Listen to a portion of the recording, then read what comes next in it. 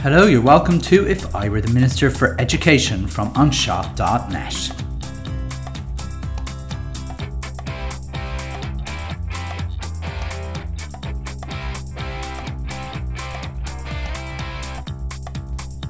Dear Dee from Raheny.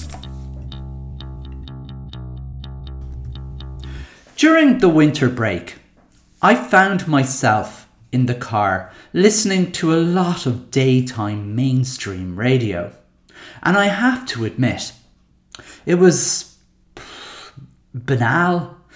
You pretty much knew what the presenters were going to talk about and what they were going to say, basically. You know, for example, the day after Christmas, the main subject for discussion was, recipes for leftover turkey. And you knew that the consensus was going to be turkey curry. And in some ways, you probably knew the presenters would start fixating about how a certain area of Dublin pronounces the word curry, and then they'd spend a few seconds saying curdy, curdy, curdy at each other, laughing hysterically, saying banal things like, Janie, what are you like? Before playing Picture This or Dermot Kennedy or someone like that.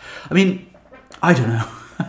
A couple of days later, you guessed it was going to be New Year's resolutions. So I thought, do you know what? If you can't beat them, join them, and I'll join the banal party.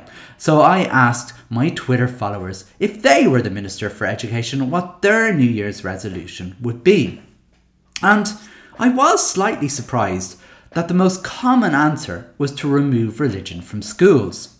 And there's probably two reasons for this. Firstly, I do realise Twitter can be an echo chamber, so people that are likely to agree with me will see my tweets and therefore respond in a way that I'll like them. But there's a second, more probable reason, which is that the last education story of 2022 was a headline that in the new primary school curriculum that's due out in a few years, religious instruction will be reduced by 30 minutes a week. This led to criticism from equality groups who wrote to the papers to express their dismay that there will still be 2 hours of religious instruction per week. And after that, on the next day, somebody called Dee from Raheny responded with a letter of her own. In this episode, I'm going to write back in a podcast to Dee and let her know what I would do if I were the Minister for Education. Hello and Happy New Year. This is Simon Lewis from onshot.net with If I Were the Minister for Education, a podcast where I look at the world of primary education and wonder what I would do if I were the Minister for Education. You can subscribe to this podcast on any of your favourite podcasting apps, and please tell your teacher friends or anyone else who might be interested in primary education about the podcast. Please leave a review if you like this or any of my previous episodes. So before I get started, I want to again wish you all a very happy new year. I hope you're having a lovely break from school if you're a teacher before we head back on the 5th of January. Now, if I'm correct in thinking, and I think I am, I believe this is the earliest date schools have ever returned after Christmas. In fact, technically, it will still be Christmas if one is a genuine Christian, because the festival of Christmas doesn't end until after the 6th of January. The 6th of January is the last day of Christmas. Remember that song, The 12 Days of Christmas? That's what it means, just for those of you who didn't know that. Up until a few years ago, and not that long ago really, it would have been unheard of to reopen schools until after the 6th of January, especially as the 6th of January is considered to be a very, very holy day in the Christian calendar. Now again, I don't need to tell this to genuinely practicing Christians because they'd know this. And given that 95% of primary schools in Ireland are controlled by a Christian church of some sort, and given that 95% of teachers in all schools purport to be of a Christian faith, it surprised me greatly that very few people spoke out about the fact that they have to come to work on a significantly holy day. It's similar enough to the 8th of December. I don't know if, again, people of a certain age will remember that the 8th of December was always a day where the school would close because it was a very holy day and people would be expected to be going to Mass on the 8th of December and obviously on the 6th of January in this case. Which neatly brings me to the point of this episode.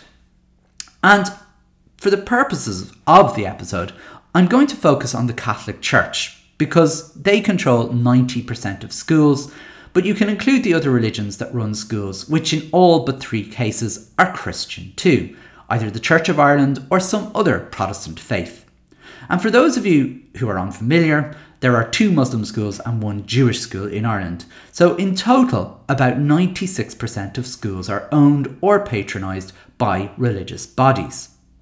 However, the main reason I'm focusing on the Catholic Church in this episode is because of all the religions that run schools. The Catholic Church has a very odd relationship with its ethos. And I'm going to talk to you a little bit about that today. Because if you go to a Jewish school, and I went to a Jewish school as many of you know, you knew you were in a Jewish school, and the people that work in the Jewish school are fully aware that they're working in a Jewish school and they know the ethos and they know not to go against it. I imagine if you go to a Muslim school, you'll know you're in a Muslim school and the people working there are also very aware of the ethos and why they need to uphold it. But when it comes to Catholic schools, people seem to have this odd, paradoxical relationship. On one hand, they will state that they are unapologetically Catholic, and you'll see that in a lot of school websites. And on the other hand, many will proudly state that they are only Catholic with a small c. And sometimes, bizarrely enough, they will say both of these things for the same school. And sometimes, to complicate things further, it depends who's in the room when the person is saying that they're unapologetically Catholic and Catholic with a small c. And it frankly has bizarre results. I have a few favourites about this mad paradox, which I've talked about before on the podcast, but the quickest example is the one that Sean Moncrief described in his weekly column in the Irish Times last year, where he declared that he ticked the no religion box in the census, yet was going to be standing proudly at the altar of a Catholic church where his daughter was going to make her communion. I mean, the funny thing though is, that probably doesn't sound bizarre to many of you listening. I'm sure he isn't the only one. Anyway, let's talk about why I'm writing to D from Raheny. As I said, the last news story involving education in 2022 was for the first time in 3 years. It wasn't about whether schools would be reopening in January. Do you remember that fun? I mean, just as an aside, I was actually in the car and I had to turn off the banal daytime radio. I mean, I'm not saying, well, look, I would consider News Talk and RT1 and Lyric not to be in that bracket. I was listening to News Talk's review of the year. I like these reviews of the year. And lo and behold, who came up in it? It was only myself going on about how I believe schools would definitely open in January. But what I didn't know was for how long. And, it's kind of weird listening to the radio and then hearing yourself randomly in a review of the year. And I never thought that would happen. So that was a nice kind of thing for me for the end of the year. But anyway, enough about me. Because COVID is no longer newsworthy. So God knows whether I'll ever be on the radio again, really, to be honest with you. But anyway, yes, the last news story of 2022 was the news that the new primary curriculum was announced after extensive consultation with school staff around the country. And the big headline wasn't that the consultation brought absolutely no changes to their original plan. No, the big headline in all the media was that the religious instruction was going to be cut from a lofty 2.5 hours per week to 2 hours per week. The media were almost frothing at the mouth with excitement and delirium. The media also have an odd relationship with the church. I guess most journalists are just like most Irish people, so maybe we shouldn't be surprised. But what of the teachers first? Well, in the first display of Catholic school teachers' relationships with their own ethos, their reaction was probably as predictable as the mainstream radio presenters and just as depressing. They greeted the change to 2 hours from 2.5 hours per week with a, "Sure, what does it matter? Sure, we barely teach it. We're lucky to give it an hour a week. Sure, we do it when they're eating their break. Sure, YouTube is their religion class. Ha ha ha ha ha. Sure, an owl prayer before they go out to yard, and that's the religion covered. Ho ho!" It's as if a 90s, you know that 90s sitcom, Men Behaving Badly, magically transported into the Irish classroom, like, and they're going, "Well, hey, we're not really doing anything great." I mean, yes, those naughty Irish teachers barely do a tap of religion in their classrooms. And do you know what? Guess who else doesn't care? Huh? Well, guess who else? That's right, most people. Because not only do Irish teachers have this weird relationship with their Catholic schools, so do most families. Yes, Sean Moncrief was one example that I gave there, but there are hundreds of thousands, not just a few, hundreds of thousands like him. These are people who voted in favour of same-sex marriage and abortion rights for women. These are the people that don't set foot in a church unless it's a funeral or their wedding or one of their kids' sacraments, lying to themselves that it's only a cultural thing, or blaming their mother-in-law, be like, "Oh, I had to do it, my mother-in-law would be very religious, so I kind of felt I had to."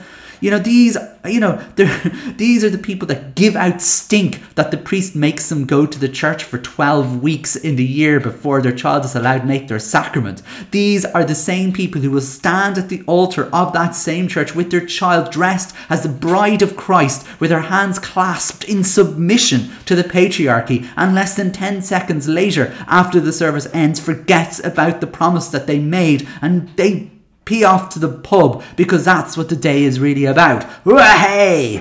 Yeah, many people call it cultural Catholicism. Some call it bouncy castle Catholicism because that's fun. Most people don't think twice about it.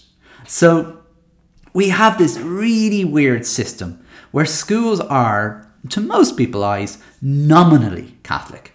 And as many people have said to me, "Simon, sure, you'd hardly know you were in a Catholic school, Simon. It's not like the old days. I mean, you think it's mad in there. You think we're all whipping them with I don't know, branches and praying and saying the Holy Marys all day. It's not like that." As the banal mainstream radio presenter might say now, "If I had €1 for every time I heard that, I'd be a very rich man." And then probably play Jessie J's Price Tag or something, I guess. The thing is, if you aren't nominally Catholic, none of this is cultural or bouncy castle-esque. And while we might agree it's probably and potentially a sham, because let's face it, that's what it isn't innocent. It is not an innocent endeavour to have these nominally Catholic schools. Because let's look into it. Genuine Catholics must find all of it abhorrent. And I've spoken to many of them who try to and this is how they comfort themselves. It's all, and I don't mean it's pathetic in a bad way. It's pathetic, and I feel really sorry for them. They try and comfort themselves that maybe, just maybe, one of the children will discover Jesus' love through the gift of sacraments. And that's really nice of them. I'm not as nice as that. And to be honest, I have far more respect for that worldview, even if I don't believe it myself. That they allow this vulgarity to absolutely ruin their church, and they try and take comfort that maybe one child out of the hundreds will discover the love of Jesus Christ the way they have that love. I just think that's genuine Catholicism, folks. However, there are those of us who don't find the Irish primary school version of Catholicism innocent or honest. I don't think anyone finds it honest, really, in any way. And that's exactly why the likes of me and many other teachers go on about it a lot. But not only me. Parent-led groups such as Education Equality and lobby groups such as Atheist Ireland also go on about this a lot. And if you follow their work, it should come as no surprise to you that they weren't as nonchalant about the NCCA, who were in charge of this new curriculum, reducing the amount of time for religious instruction or faith formation or indoctrination or whatever one wants to call it by half an hour a week or 6 minutes a day. Because as much as it would be lovely for everyone to agree that cultural bouncy castle Catholicism is the ethos, is the actual ethos of our schools, the trouble is it comes with certain practices that, if Al Gore hadn't gotten to the title first, could be called an inconvenient truth. In fact, we could do a whole analogy of climate change denial and the way most Irish people view the Irish primary education system and the religious values, but that might be for another day. Education Equality wrote to the Irish Times about the 30 minutes of reduced religious instruction time, and I'm going to read the letter in full, without comment. Sir, that's how the Irish Times articles start, just in case you're not an Irish Times reader. Sir, the latest review of the primary curriculum represents another wasted opportunity to tackle the place of faith formation in our education system. This was in the news. Primary schools to teach foreign languages as religion time cut under new proposals, 28th of December 2022. Some 2.5 hours per week are currently devoted to the Patrons programme, code for religious indoctrination. For comparison, 3 hours are dedicated to history, geography and science combined. It is an astonishing amount of class time to spend on material that is not required by a large cohort of the population and from which increasing numbers of pupils are opting out. The proposal to reduce this period by just 30 minutes to 2 hours is tokenistic and fails to take account of a rapidly changing population with respect to religious belief and practice. The state continues to take a patron-centric rather than child-centric approach to education by allowing bishops' impulse to evangelise the children in their care to take precedence over families' individual human and constitutional rights. As modest as it is, this reform nevertheless reminds us that the role of religion in our schools is not above question. Our proposals are cost-effective, inclusive and achievable, but they clearly require a degree of realism and political ambition that the government has yet to find. Now, yours, etc. And that was from David Graham, who is from Education Equality. Now, you won't be surprised to hear there isn't a single word in this that I disagree with. However, Dee from Raheny didn't feel the same. Before I go on, I just want to make sure that I'm not picking on Dee specifically. I just need to say that because Dee from Raheny, who wrote that letter, might think I'm picking on her. I'm not, because to me, Dee isn't really one person. Dee represents almost everyone in the country. She is the majority. And, I don't like saying that, but I know it to be true. Based on her response, which I'll read, it is clear that she, like most people, believes that there is no harm being done at all when we're doing religious instruction in schools. However, just for the fun of it, I'm going to argue that if Dee had written her letter with a man, that man would be called Niall. Dee and Niall. Dee, Niall, get it? In fact, do you know what I'm going to do? Because I don't want to just focus on Dee. I'm just going to pretend that Dee and Niall wrote this letter, okay? Because I have to amuse myself here, a bit of poetic license, and I like using denial as my Dee and Niall as my characters of this story, because in some ways, this is the nub of the issue. You see, if I were Dee or Niall reading Education Equality's letter, there is a word in that letter that would have triggered me, as young folk say. I wonder, when I read it, did you flinch when you heard it too? I wonder if you can think about that word that made you maybe flinch when it was said. When I read it, I didn't emphasize it now. Because the word was indoctrination. And the accusation that in these religious schools, the Patrons program is religious indoctrination. And this, for some reason, really annoys cultural Catholic teachers, as you'll see. Before I read and respond to the letter, Dee's address in the letter is also of interest. It was Raheny. Okay, Simon, you might say. So what's wrong with Raheny now? Gosh, well, another place now to be annoyed about. Well, in case you hadn't heard, Raheny is another area that's been identified as being in need of a school to divest away from the Catholic Church by the government. Now, you might have thought, after last year when Nina seamlessly moved from being a Catholic school to community national school, with more than a few shekels thrown to the church for letting it happen, under the new reconfiguration model, that the same would happen elsewhere. Just so you know the difference, by the way, between, because I've used the word divestment and reconfiguration, they're slightly different things. Divestment, in divestment, it was the parents in each community that would be consulted and about whether or not they wanted to move away from Catholic patronage to a different patronage, and they'd vote on that patronage, whether that would be Educate Together or Community National School or some other model.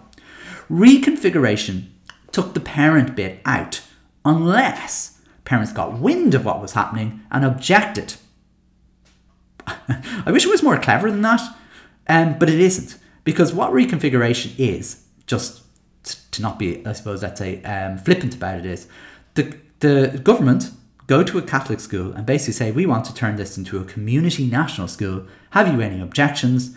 The Catholic Church will generally say, nah, we're grand, and it'll happen. Now, the problem is, if anyone gets wind of it, they might demand that it can't just be handed over to the community national school. It needs to be consulted with parents, and that's exactly what's happened in Raheny.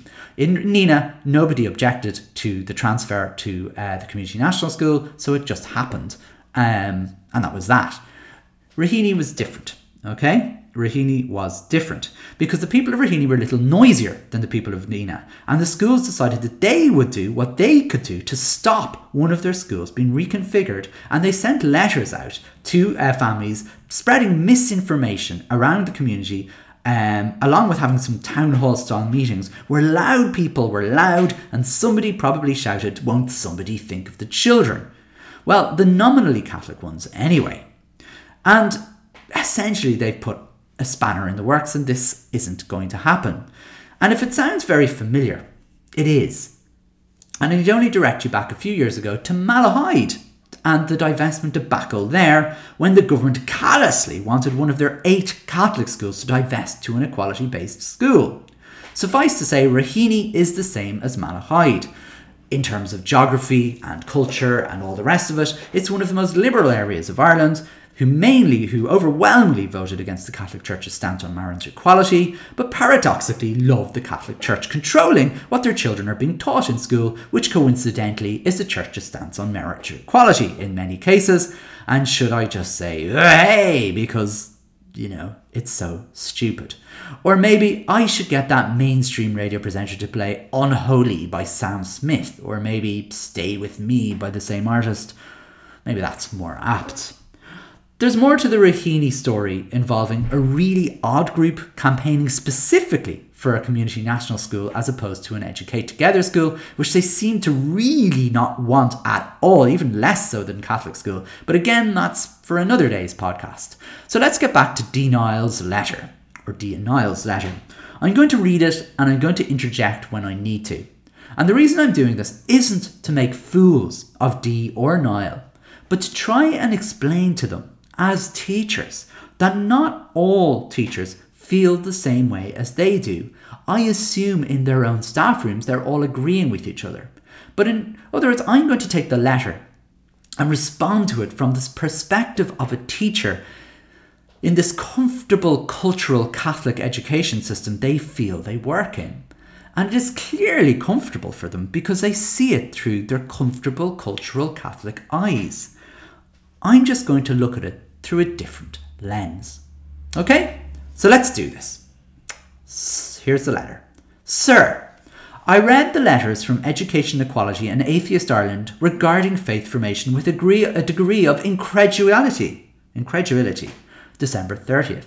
Religious indoctrination is a very harsh description of the patrons' programme. So there you have it. Straight off the bat, the word indoctrination triggered her response and his response. Cultural Catholics hate the word indoctrination. I find that mildly amusing because if you look up any definition of indoctrination, it does kind of describe exactly what happens in their schools. Indoctrination is simply the process of teaching a person or a group to accept a set of beliefs uncritically. That's all it is. Some might say that indoctrination maybe infers a forcing of belief, but that isn't what it is. It isn't. When a school teaches children religious values from only one worldview's perspective, that is indoctrination. It's not a bad word. They feel this is a bad word. Indoctrination, that's such a bad word. It's amazing the things that teachers get riled up about. One of my other favourites of, words that make teachers get really angry is when you accuse religious schools of not being inclusive. Which of course they can't be for the very same reasons above. And the actual correct term for religious schools is that they're tolerant of others. Or maybe at best they're accommodating of others. But neither of those words sound as comfortable as inclusive. I think tolerant and accommodating are fine. If you actually go to Britain, if you go to the UK, they have these things called British values now in schools. I again, for another podcast. And they talk about tolerance of others. They don't talk about inclusiveness of others because they have British values are Christian values because Britain is ruled by the monarchy, which is the head of the Church of England. Ireland is slightly different in that we have this kind of odd perception that we are a secular republic. We are a secular. We should be legally we're a secular republic.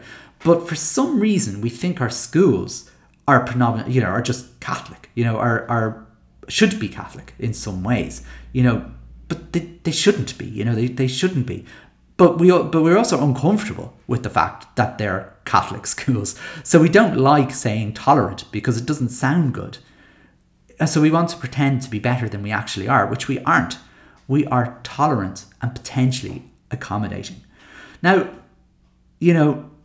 I have to say I get a great kick whenever I hear a principal, generally of a single-sex school, particularly a single-sex school, like say a girls' school, on the radio, talking about how inclusive their school is. Now, never mind the religious stuff. They don't even include 50% of the population. They don't even allow them in the school. That's hardly inclusive. Anyway, let's venture further into Dee and Niall's letter. I would be amazed if religion is taught in any primary classroom in the state for 2.5 hours per week. Even squeezing in 1 hour's instruction would be a good week. As I mentioned earlier, this is a really common response that teachers have had to the news that in Catholics to the news that religious instruction was going to be decreased by half an hour. As if people shouldn't be even worrying that their child is receiving any religious instruction because, you're not even getting 2.5 hours. Don't be worrying. Gosh, we don't really do religion in the schools. It's a small C Catholic, hey, because we know most Irish people really aren't interested in the religious aspect of religion. Sure, Begorra, if we even indoctrinate your child for an hour a week, they're lucky. Way! And that's a good week, she says. Now, a good week, for me, is 0 minutes of faith formation. I'm not sure if a good week means more or less religion class in this particular person's letter. However, it doesn't really matter. The thing is, it completely misses the point. And I have a simple question for Dee and Niall. On a good week where you're teaching an hour of religious instruction or faith formation or whatever term you want to call it, but certainly not indoctrination, what religion do you think would be best suited to the person spreading that word of Catholic faith to the children in their class? Given that the programme is designed to spread the Catholic faith. So do you think the teacher should be someone who isn't Catholic? Do you think that would be a good choice to teach Catholic faith formation? Let me ask someone who might know. Oh, I know. Me! I'm not Catholic. Oh, good. Well, maybe not exactly me, because because I describe myself as a lazy atheist, an atheist. So in some ways, and there's a lot of teachers out there who describe themselves as atheists and still teach faith formation in schools, because none of it means anything to them or to me. So in some ways, you could kind of grit your teeth, and they do grit their teeth, and they lie. And I mean, I did it for 3 years of my early career. I blessed myself, and I learned all the Hail Marys and the rest of the things, and I prayed with the children, and it meant nothing to me. It was like acting. It is acting. However, what if I hadn't questioned my faith upbringing, and I was a practicing Jew? I can tell you right now, I wouldn't have lasted a single day as a teacher in a Catholic school. Remember, before you tell me I should just go and work and then educate together schools then, hardly inclusive, that 96% of all schools are religiously run, and there are still over a dozen counties in Ireland with fewer than 2 equality-based schools in them. I mean, apart from the casual racism there of, well, if you don't like it, go back to your own country style, kind of, why don't you work in an ET school then? Because as a practicing Jew, I could not, in all conscience, tell children that Jesus was anything particularly special. I certainly couldn't pray to him or to Mary, and I couldn't really have a crucifix in my classroom, because all of this would be considered idol worship. And that is against one of the 10 commandments, folks, which, Jewish people tend to take, well, I suppose not just Jewish people, which any observant religious person in the Semitic religion tends to take seriously. Going to the church would also be out. So as you can see, it would be more than a bit tricky for an observant Jew to teach in 96% of schools.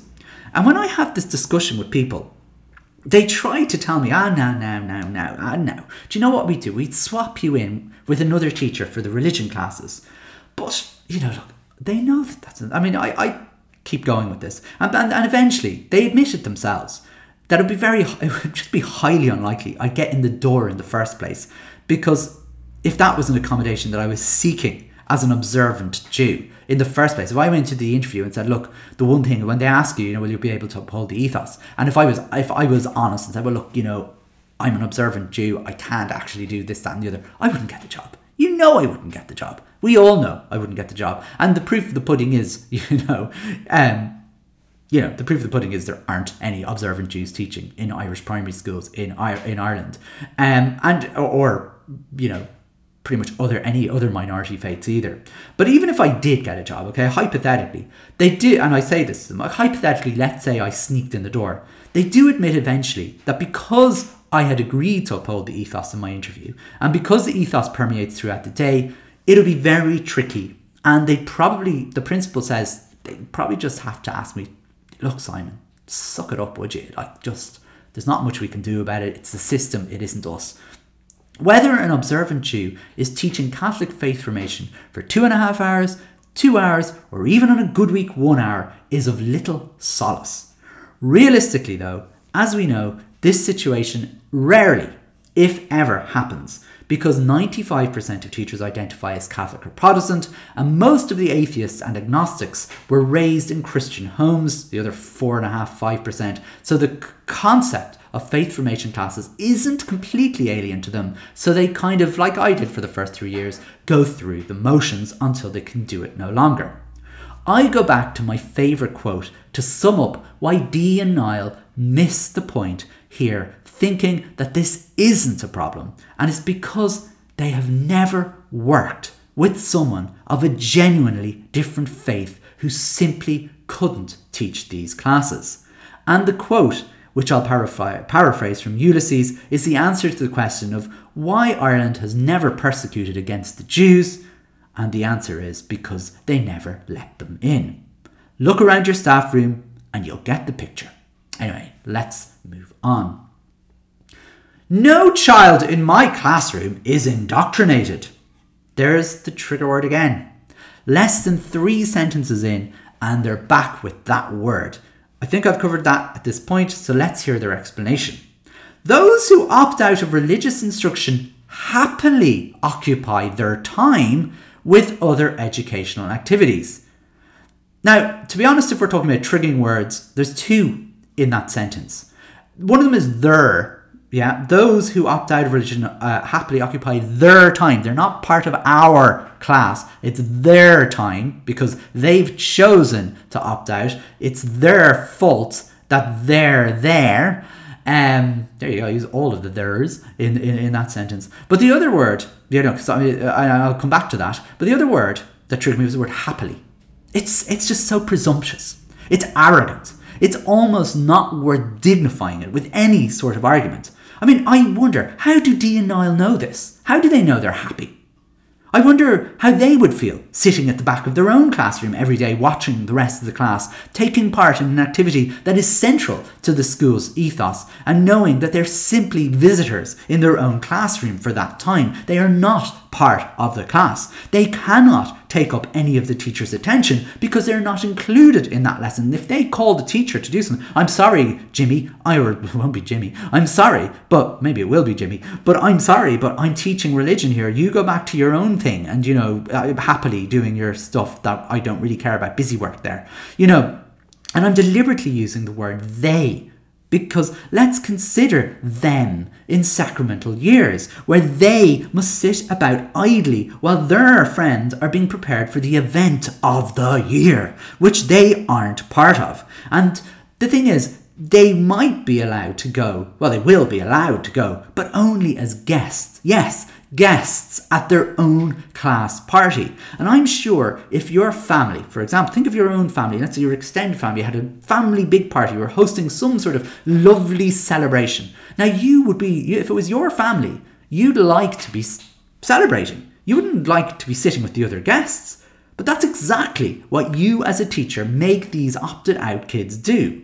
Some of you have this mad idea that giving them a job to do in the church is inclusion. And I go back to my point about the observant Jew. How are they going to come into a church and be part of it? They can't. And you might respond, well, that's their choice. Just think about it for a few seconds. Would you take part in an event that was against your moral conscience? And if you decided you couldn't do it, would you think that's a choice? Of course you wouldn't. So let's keep going. There are children of many different faiths and none in our school, and all children are shown dignity and respect when it comes to their individual beliefs. Now, at the risk of repeating myself, they aren't being respected for all of the reasons I've already mentioned. They are being, at best, tolerated. Moving on. It amazes me how people view faith formation as some kind of evil monster. At the end of the day, it's about showing love and respect to each other. I hardly call that code for religious indoctrination. There you go, the word indoctrination for a third time in a very short space. But talking of triggers, this was another one for me. Catholic faith formation is not only about showing love and respect to each other. Granted, like most ethical education programs, large parts of it are about love and respect. But the problem here is that it's wrapped up in a contract that is conditional. Catholicism has certain rules that aren't all about love and respect. And if you are a cultural Catholic, it's very easy to pretend you close your eyes and pretend they don't happen. And this is done through the use of things like, love the sinner, not the sin. So you kind of, if you have a child who basically, I don't know, who's kind of thinks they may be gay, for example, and you're not allowed to teach about that because or accept this in any way because it's a sin in the act of homosexuality is a sin in Catholicism, but you love the sinner, so it gets you off the hook. Or maybe simply not even teaching about the things that are against the rules of Catholicism. So you don't teach about same-sex families. You don't teach about certain things in the RSE curriculum. You just don't mention other religions when you're teaching about faith formation or anything like that. You don't talk about them really, or certainly not talk about them as valid. They're the things that they do, not we. So I coined that, so they don't teach about them, which I call sin by omission. However, for many, many people, and I mainly include people that were raised in Catholicism in this, faith formation was an evil monster. And in some cases still is in a way. And it did huge damage through countless sexual and physical abuses. And we know this. And I just don't understand the cognitive dissonance that these people have, that they're very happy to, do faith formation thinking it's all happy, lovey, clappy, clappy, clappy. And yet there are thousands of people who are physically and sexually abused. There are people that send their children and grandchildren to your school that may have been raped as they said a Hail Mary back in the day. I know we don't like talking about these things, but they have to be said. They have to be said. And I'm not saying it to be, I'm not giving this example to be, provocative in any way, shape or form. It just is what it is. And forget about it, and this mad perception that the Catholic Church is some sort of benevolent, kind entity. It just simply isn't true. And certainly until they stop hiding information from victims and apologise properly for their crimes rather than reacting to them every time a new set of victims emerges or they find some more evidence of children buried in shallow graves. Why don't the Catholic Church get ahead of this instead of hiding it, which they are. They still are, It'd be a great start, maybe, for reparation. But even leaving that all aside, because I know people don't like talking about this because it is awful. It's awful. It's uncomfortable. I actually hate talking about it myself. Leaving all that aside, forgetting the horror stories and even forgetting about what I even said earlier, let's get back to Dee and Niall's point that faith formation isn't an evil monster. Even if we take that as true, and gospel, I have to ask, why is it needed in the first place?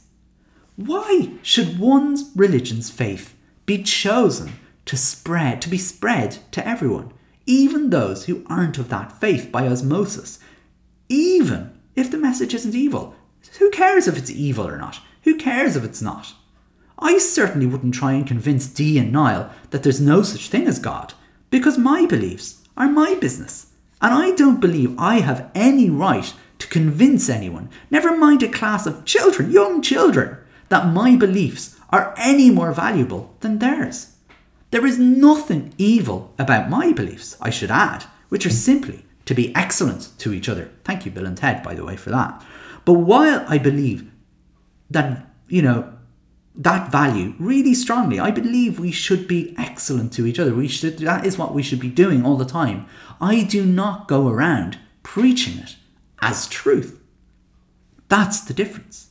So perhaps forget my shock jock in me, the shock factor of the actual evil monster of the church abuse, and maybe ask the question as to why there's any reason in the world to teach one faith as truth, whatever you think it is, to a diverse set of children. Let's keep going. As for allowing children to leave the classroom during religion classes, may I ask who will supervise these children? Perhaps parents are willing to volunteer their own time to supervise. And this is where the loving and respectful Dee and Niall stop being loving and respectful. They have marked their cards. If you want to push back on their loving and respectful classroom, well, now, here's what I have for you. Why don't you come in and supervise your heathen children? Those children, as she said. These children. Again, allowing these children, sorry. These children. I just the word these and them and those. They. It's all there. It's all there in the letter. Read it. It's an amazing letter. You see, Dee and Niall's argument falls apart, even by their own admission. They simply can't include all children in their classroom. The them, the those, the theys that aren't happily sitting at the back of our class can more or less figure it out for themselves, because do you know what? Dee and Niall aren't going to be figuring it out for you. I love it when somebody tries to argue themselves out of a hole, nearly does it, and then falls back into the hole in the end, really. You see, Dee and Niall's denial of any issues with faith formation in school was clearly triggered by the word indoctrination, which they mentioned 3 times in this very, very short letter. I wonder, would Dee or Niall have responded if education equality had have left out the word indoctrination? And to be honest, I imagine they probably wouldn't. So, what has all of this taught us? I guess that's what we need to ask. Ultimately, we have to realise the power is with the cultural Catholics, who have essentially hijacked the Catholic education system from practicing Catholics. Genuine Catholics have to either suck up a lot of things happening in their parishes or play along in the game of denial. And in some ways, they have to balance whether it would be better to have Catholic schools as they are, or whether it would be better to have schools that had no religious affiliation. Now, I can't answer for them, and I only have talked to a small number of genuine Catholics about it. The consensus on my small sample is that they would like the sacraments removed from schools, which ironically is a view shared by the cultural Catholics, because, and this is the weird thing, it would give them permission to not do them anymore. Do you know, they feel that if their child goes to a Catholic school, they feel they have to allow their child make the sacraments because they would have the insufferable situation of their child being left out or something like that. I don't quite understand it. Anyway, the other point is that also made by my Catholic friends is that they would like to see a lot fewer Catholic schools to allow Catholic schools to be truly Catholic. And I can see their point, even if I disagree with it. The problem is that you're not going to find too many Catholics marching on the Dáil about it. You know, that's the trouble. I mean, I think in some ways the balance is we have Catholic schools, we're Catholic, even if it's nominally Catholic, it's still Catholic. And in some ways, if they're not teaching things that are against our worldview, that'll do, sin by omission or otherwise. And, you know, if I was a practicing Catholic, I possibly would have the same view in a way. I think I would anyway. I'm not sure really, to be honest with you. I just can't kind of bring myself or put myself in that situation. But it's the growing minority, although still really small, that needs to do this. So we have a weird system where the vast majority of Irish people are nominally Catholic, culturally Catholic, bouncy castle Catholic. They might not believe in God, they might not believe in anything to do with the Catholic Church, but they believe that Catholic schools are no harm whatsoever. So there is a small minority that don't believe that, as I've sort of tried to explain above.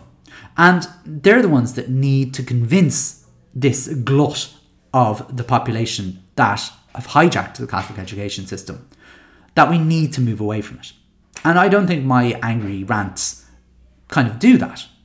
Because to achieve it, they need to make their arguments in a way that convinces people in a more positive way. In some ways, that means maybe tempering our language, which is something obviously I could never be accused of in this podcast. But if I'm talking to people, and when I talk to people directly and I want to actually make progress, I tend to try and avoid those triggering words like indoctrination or not being inclusive. Although I think I failed to accomplish a conversation without using either expression. But while I don't like the fact that this is something we probably have to do, it probably is. Maybe we do. Maybe we do have to stop using the word indoctrination, or not saying that schools aren't inclusive. Let's say Catholic schools aren't inclusive. Although having said that, I believe had education equality not used the word indoctrination, Dee or Niall wouldn't have responded, which the response basically has opened up the potential for further conversation. So maybe that isn't the answer either. It's hard to know. So we're left with some choices. We can decide to go down the road of light, predictable, and potentially banal mainstream daytime radio songs. Perhaps we should say nothing at all when you say nothing at all. Or maybe should we be a little bit more adventurous and play our own tunes? Have control over our own music. Screw the radio and let's play our own songs, our own tunes, whatever they might be. The ones They're rarely ever played on those radio stations, if at all, but they get you thinking, they get you going. And you might not be surprised that I remember the song, and it was the song that made me feel like I wasn't on my own thinking in a particular way. And it was a fighting song. It was a song, a call to arms, let's say. And it was from my favourite band. And I remember listening to this as a teenager, this song, Misshapes, by Pulp. Jarvis Cocker is the lead singer of Pulp. I think more people have heard of Jarvis Cocker than the band Pulp these days. It kind of depresses me as well. But his lyrics supplied me with my moral compass as a teenager, which I believe, I know it sounds a bit maybe silly, but they did, you know, and I know I quoted Bill and Ted of be excellent to each other, but Misshapes gave me the lyrics, and I could use the entire chorus for my kind of moral compass. But my favourite lines are, we don't look the same as you, and we don't do the things you do, but we live round here too. And perhaps in reality, I'm only saying this because I just wanted to share my song amongst all the banal tracks I've mentioned previously. But I think most people that care about something have a song that they wished would be played in the mainstream. Because I think, you know, and maybe not a song, but let's say we have a moral compass. We have a something that gets us out of bed every day, something to think about, something to fight for. If we have something to fight for, it could be anything. It could be your own family. It could be your friends. It could be your class. It could be anything. And as teachers and as an education system, that's what we need to do. We need our call to arms to make sure that every child in our classrooms is, you know, fought for. And they're not treated as the theys, the those, the thems at the back of the class, happily doing busy work. That isn't the answer. That isn't the fight I want to join. We need to think about Dee and Niall's response and whether it's really a good response. We need to think past our own bias of thinking the Catholic faith formation is harmless, is just about love and respect. Is it? And even if it is, should we be doing it? These are all the questions we need to be asking ourselves if we work in the Catholic education system and haven't really thought about what we're doing. And maybe that's really, it's not the answer, but it's definitely the question that we might start off with. And if I were the Minister for Education, they're the questions I'd be asking myself. So there you have it. Ending with a question on the new year. I suppose it wouldn't be my podcast if I didn't start the new year with something about religion in schools. I have some nice episodes coming up over the next while. As I said to you before the new year, one of my New Year's resolutions was that I was going to look after my own self in terms of recording these podcasts. I spent, I suppose, the last few years recording weekly episodes of the podcast. And to be honest, I found it way too hard to catch up with myself. So I'm going to take some more time to develop podcast episodes. I failed the first hurdle. I was hoping to do a short enough one to summarise this. But I suppose my passion for religion in schools overtook my much more succinct script. But I do hope that I'll be picking different things. I take notes every time I see something in the news. I put it down in a notepad and say I must do an episode about that in the future. So there's a few of those. I have a couple of interviews lined up. One coming very soon will be an episode on well-being, just from two teachers who've developed a well-being course, or not even a well-being course, but it's sort of a product that helps a teacher teach about well-being in the classroom. A really interesting little thing to do and very easy to and I really enjoyed chatting to them. So anyway, look, we're coming up to the hour mark. I hope you've enjoyed this first episode of 2023. Food for thought, as some people say to me before going back to their normal, everyday, banal, mundane, harmless faith formation in schools, but hopefully it might strike a chord with you and maybe move you into action. We really, really need to be talking really seriously about the role of faith formation in schools and why moving from 2.5 hours to 2 hours is really, in reality, a nonsense. So without further ado, I suppose we better let you go back to your business. Happy New Year. Best of luck going back to school. And we'll see you soon for another episode of If I Were the Minister for Education.